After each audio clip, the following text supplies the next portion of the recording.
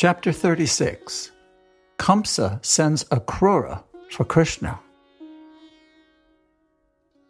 Vrindavan was always absorbed in thoughts of Krishna. Everyone remembered his pastimes and was constantly merged in the ocean of transcendental bliss.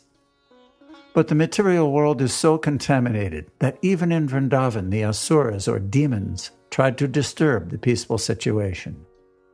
One demon named Aristasura entered the village like a great bull with a gigantic body and horns, digging up the earth with his hooves.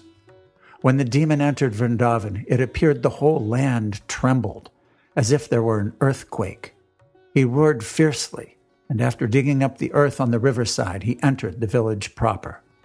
The fearful roaring of the bull was so piercing that some of the pregnant cows and women had miscarriages. Its body was so big, stout, and strong that a cloud hovered above its body just as clouds hover over a mountain. Aristasura entered Vrindavan with such a fearful appearance that just on seeing this great demon, all the men and women were afflicted with great fear, and the cows and other animals fled the village. The situation became very terrible, and all the inhabitants of Vrindavan began to cry, "Krishna, Krishna, please save us!" Krishna also saw that the cows were running away, and he immediately replied, "Don't be afraid, don't be afraid." He then appeared before Aristasura and said, "You are the lowest of living entities. Why are you frightening the inhabitants of Gokul? What will you gain by this action? If you have come to challenge my authority, then I am prepared to fight you." In this way, Krishna challenged the demon, and the demon became very angry by the words of Krishna.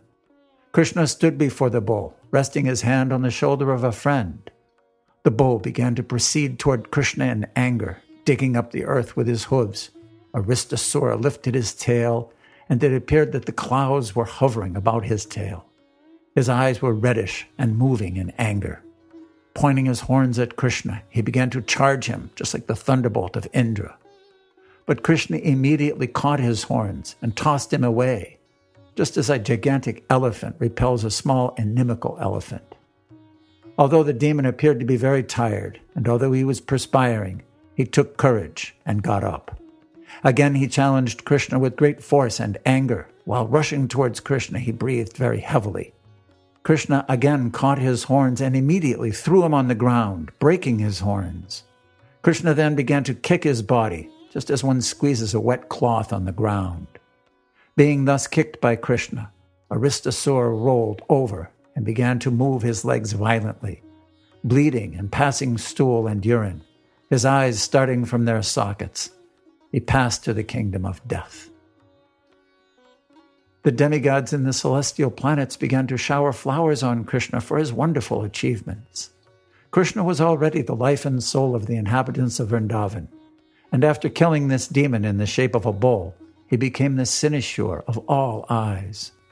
With Balaram, he triumphantly entered Vrindavan village, and the inhabitants glorified him and Balaram with great jubilation. When a person performs some wonderful feat, his kinsmen and relatives and friends naturally become jubilant.